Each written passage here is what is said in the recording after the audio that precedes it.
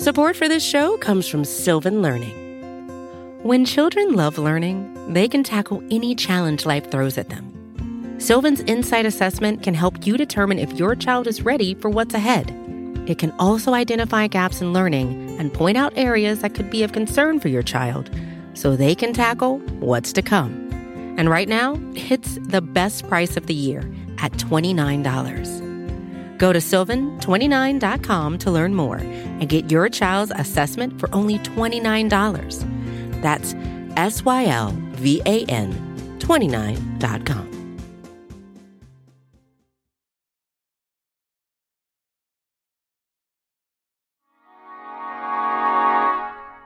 When we talk about political ads on this show, we mostly talk about the ones we see on social media. But I recently read about a whole other area of the internet where political ads are popping up. Tony Romm reported on this for The Washington Post. The story behind my story actually starts with a conversation I had with one of the editors a few weeks ago who was watching the Food Network app or some sort of cooking show, and in the course of watching it, happened to see an ad for Tom Steyer. Imagine a day when what's said at your kitchen table matters more to politicians in Washington than what's said in corporate boardrooms. And she walked away from that and thought to herself, why am I seeing this stuff here? You know, you're used to seeing that on television, and increasingly we're trained to see those ads on Facebook and YouTube and other social media sites. But it sort of surprised her and, you know, by extension me, that we were sort of seeing this on streaming platforms as well. And so from there spawned this story that really meant to look at the landscape for streaming and whether laws really have kept up with some of those major changes in technology. By the way, Tom Steyer dropped out of the primary over the weekend. But the race to advertise on places like Hulu and Roku is just getting started.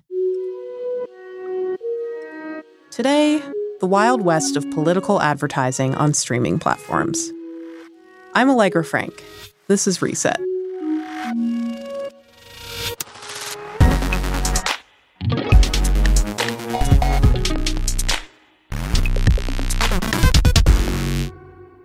Tony Romm, senior tech policy reporter at Washington Post. Tony, thank you so much for joining us. Hey, thanks for having me. I'm totally excited because you reported on an interesting phenomenon about how political advertising is seeping into a new realm, which is streaming services. Obviously, not all streaming services have ads. Netflix doesn't. So what streaming platforms are we talking about? Yeah, we're talking about a wide array of platforms. So the big one, obviously, is Hulu, where people are watching live television, but also streaming on-demand video content. We have connected TVs and those services, things like Roku, for example. There's a good chance that when you're watching the Food Network app or you're watching the TLC app or content related to those providers, that there's a good chance you're going to see political ads there. Really, any of the on-demand streaming apps. So there's one that we uncovered called Tubi that recently has been in the news because of a potential merger. Those streaming platforms also increasingly are accepting political ads along with the other ads that they already have. So you went in and started reporting on it. What did you find? What was your sort of takeaway? Right. We sort of discovered that streaming sites and services had become this new way for political campaigns to try to reach voters. And that kind of makes sense, right? We know more Americans than ever are cutting the cord, so to speak, ending their normal cable subscriptions and shifting their viewing habits online. And so it makes sense that some of the political dollars had followed that as well. But the other thing that we had discovered was that it's really impossible right now to measure the scale of that. And that's largely because neither the companies nor the federal government tracks or requires companies to track exactly who is spending and how they're spending on these streaming media sites. So that results in a major transparency gap that makes it really difficult to know who is targeting whom and why. Right. That's super different from basic broadcast television where we have these baked-in regulations. We have the FCC. Right. With broadcast television for many decades now, your traditional ABC or CBS or NBC local station has to compile what's called a political file that indicates how much money a campaign has spent, the general topic of the issue on which they advertised, and the general times that ad ran. They have to be transparent about that stuff. But if that same ad that you saw watching your local NBC station had run on NBC programming that had been streamed on a site like Hulu, for example, Even though the ad is the same, there's no disclosure requirement around it. And so that's what prompts this concern among regulators and watchdogs that there are serious gaps here. Why is that a problem exactly? Like, why should we be worried? Yeah, folks should be concerned because they have the right to know who is speaking to them and what they're saying and why they're targeting them in the first place. Remember, we got here because of the 2016 election. The reason we're having this conversation about transparency in political advertising is because agents of the Russian government took to social media sites and used those sites to spread and stoke social and political unrest. And some of what they did relied on using ads on a site like Facebook to try to create those divisions and to promote falsehoods. Now, 4 years later, we're worried about Russian interference, maybe not so much on streaming services, but there is this concern that ads could essentially serve as wedges. It could be the thing that divides the American electorate as opposed to motivating them to vote, for example, or informing them. So just take even the instance of President Trump's campaign. We had a whole conversation a few months back about the president using Facebook to lie and be able to lie without the company taking action against that. At least, though, with Facebook, you're able to see it. You can go to Facebook, you can visit their ad archive, you can measure what the Trump campaign is doing and who they're reaching and exactly how effective that potential falsehood might have been. But you can't do that when we're talking about streaming services. You can't see if a campaign is changing its message depending on the audience that it's speaking to, or even just the amount of money that they're spending to speak in the first place, which is certainly an issue this time around given how much money the Bloomberg campaign is spending.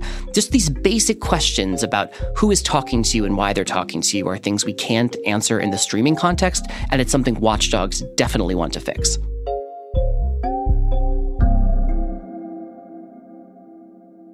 So who would you consider to be sort of the most prominent figures on these platforms? We mentioned Trump having a huge presence on Facebook, especially 4 years ago. You mentioned Bloomberg before, spending tons of money for internet ads. Who are we seeing particularly on Hulu, Roku, streaming services? Yeah, we're seeing all of those campaigns taking advantage of streaming services. Now, the FEC records only give us a faint sense of this because of the lack of laws around campaign spending, but we can see that the Buttigieg campaign and the Warren campaign and Democrats across the board, including some of their super PACs, organizations that were trying to fight the president on issues like impeachment, all of them have taken in some capacity to streaming services. And so I talked to one big spending Democratic group for the course of this story, and what they told me is that they expect over the life of the 2020 election to put 7 figures just into streaming alone, on top of what they already plan to spend on other digital properties and on traditional television. So again, as these services are growing in popularity and as the ad targeting tools are getting more powerful, you're seeing those political dollars follow. One of the issues we have and worry about on Facebook and social media is that the ads are being fed to us very specifically. Is that a problem too, that we're sort of being targeted with these ads? Yeah, these targeting concerns are top of mind for regulators and for watchdogs because of the differences between traditional television and streaming. You know, when I'm running an ad, for instance, on local ABC, I'm speaking to everybody who's watching local ABC. But when you're running an ad on streaming content or a site like Hulu, for example, you apparently can target this stuff much more narrowly. We don't know exactly in some cases how narrow that targeting can get because the companies guard a little bit of the data. But just based on what they've said publicly, you can focus an ad on demographics, on location, and potentially even on individual lists or groups of voters that you think are most likely to vote for you if you happen to have their contact information. And all of this concern around targeting just affirms for a lot of people this fear that individual campaigns could be delivering different messages to different categories of voters. And because we have no transparency around this, we couldn't tell and we couldn't hold campaigns to account for that.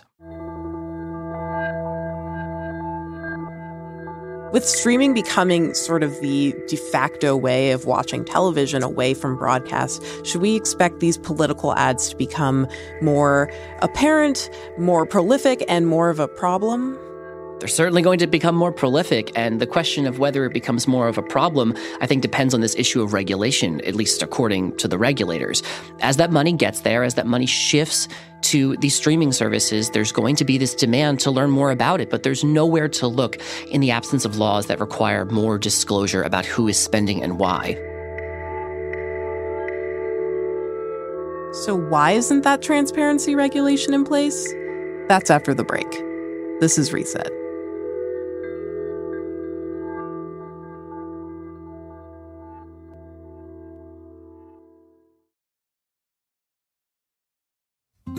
Support for this show comes from Sylvan Learning. As a parent, you want your child to have every opportunity, but giving them the tools they need to tackle every challenge, that takes a team. Now more than ever, educational support tailored exactly to what your child needs can make all the difference. That's why parents have trusted Sylvan Learning for 45 years as the ultimate teammate in their child's educational journey, instilling in them a love for learning and a passion for reaching the next level. And Sylvan's Insight Assessment can identify gaps in learning and areas that could be of concern for your child. It's a 360-degree view into your child's learning that you can't find anywhere else, and helps ensure that your child didn't miss something in school that might put them at a disadvantage in the future. And right now, it's the best price of the year at $29. Go to sylvan29.com to learn more and get your child's assessment for only $29. That's SYLVAN29.com.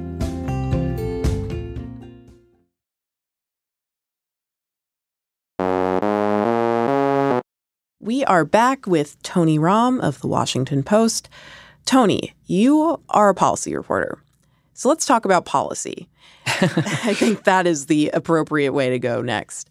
So let's say I want to place a political ad on TV the old-fashioned way. What do I need to do? How does that process work? First, I have to make the ad, I guess. But then you would go to the TV station where you wanted it to air, or you would go to a group of stations. Sort of varies depending on where you are and who you're trying to reach. And you would place that ad. And from a transparency standpoint, a lot of these broadcasters have to have what's called a political file. And that political file would have copies of information about how big the ad spot was, how much somebody had spent for it, the general times that it ran. Depending on the ad, there would even be some information about what that ad contained. So you would be able to view it. And lots of journalists, lots of watchdogs use these files to do the kind of research and reporting that we all do about who is spending what and where. So what is the thinking behind this political file regulation?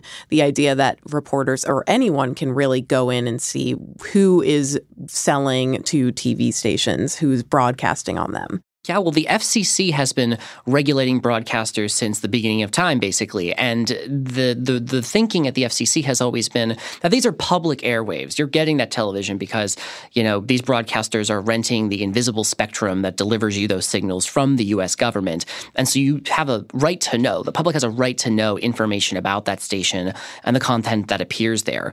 And remember, we didn't have the internet always. So it was important to have these literal physical files so that people could see across multiple stations who was running what and how they were spending and how they were trying to influence people. Tony, don't remind us about the world before the internet. Horrible.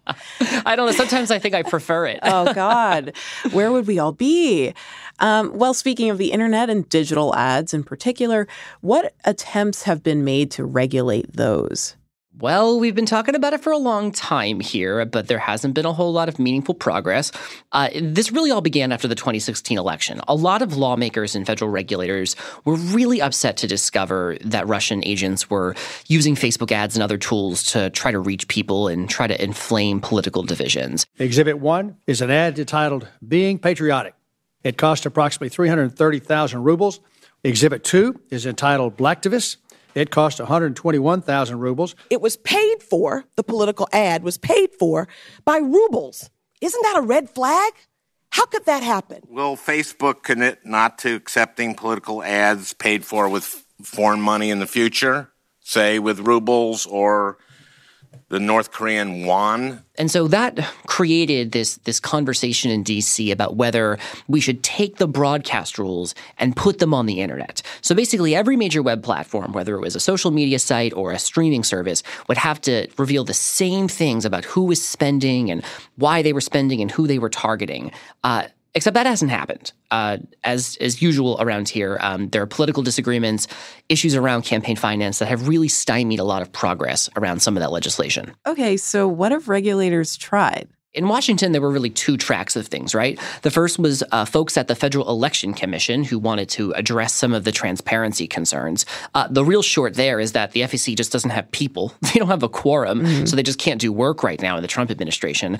The bigger game was on Capitol Hill, and you had lawmakers like Senators Amy Klobuchar and Mark Warner putting forward a bill called the Honest Ads Act that would have required more transparency from political ads that appear online. Foreign agents, as Senator McCain has pointed out, are taking advantage of loopholes in our laws, which is why we're introducing this legislation to make online platforms disclose paid political ads just like broadcast, radio, and print. But the Honest Ads Act has lingered largely untouched over the better part of the past few years.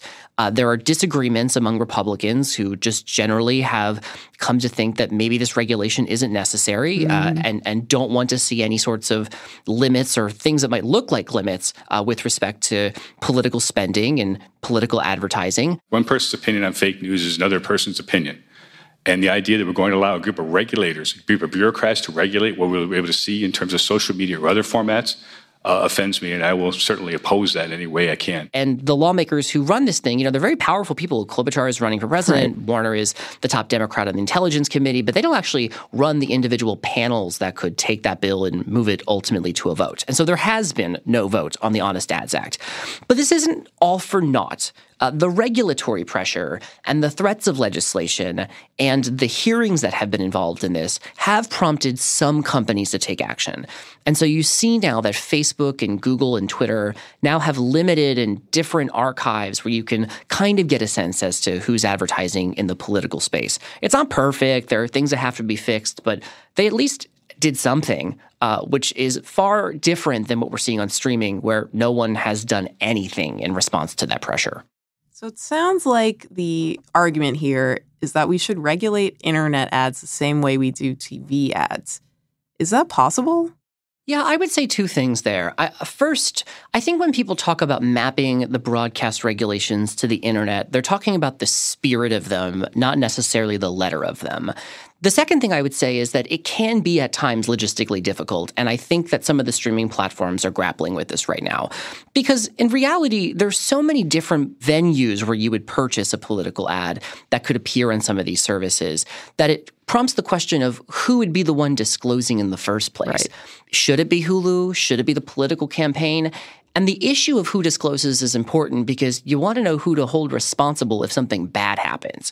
And that's where you begin to see the pushback from some companies because they really don't want to be held liable for the ways that they handle political speech. So this question of where the responsibility lies is important, but I think there is much broader agreement that something's got to get done. So where is this going next? Obviously, there is this pushback that you mentioned. There are these roadblocks. But in terms of policy, where are we going to be in the next 6 months? Do you think that we're going to start settling on regulation?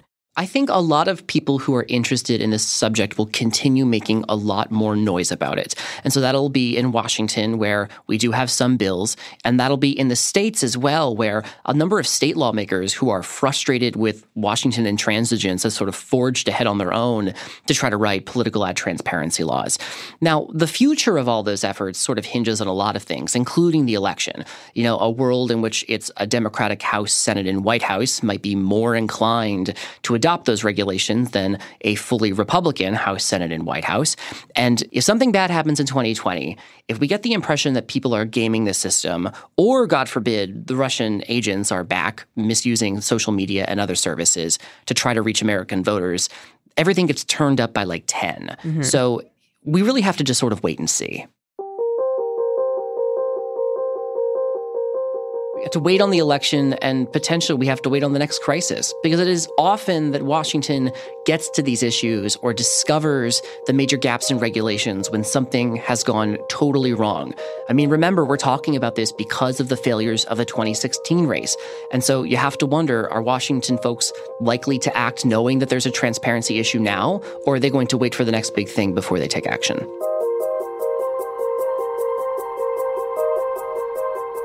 Tony Romm is a tech policy reporter at The Washington Post. We reached out to the streaming companies Tony mentioned.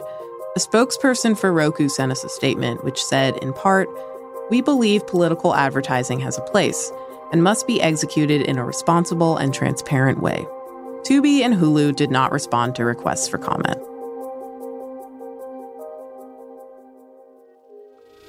This is Reset, and I'm Allegra Frank. If you want to follow me on Twitter, you can find me at LegsFrank. You can also reach the Reset team by emailing reset@vox.com. We publish episodes 3 times a week on Tuesdays, Thursdays, and Sundays. So if you haven't already, subscribe to the pod. You can find us on Apple Podcasts, Stitcher, or in your favorite podcast app. And if you like what you hear, rate and review us on Apple Podcasts. It really helps. We'll be back on Thursday. And as Ariel says, later, nerds.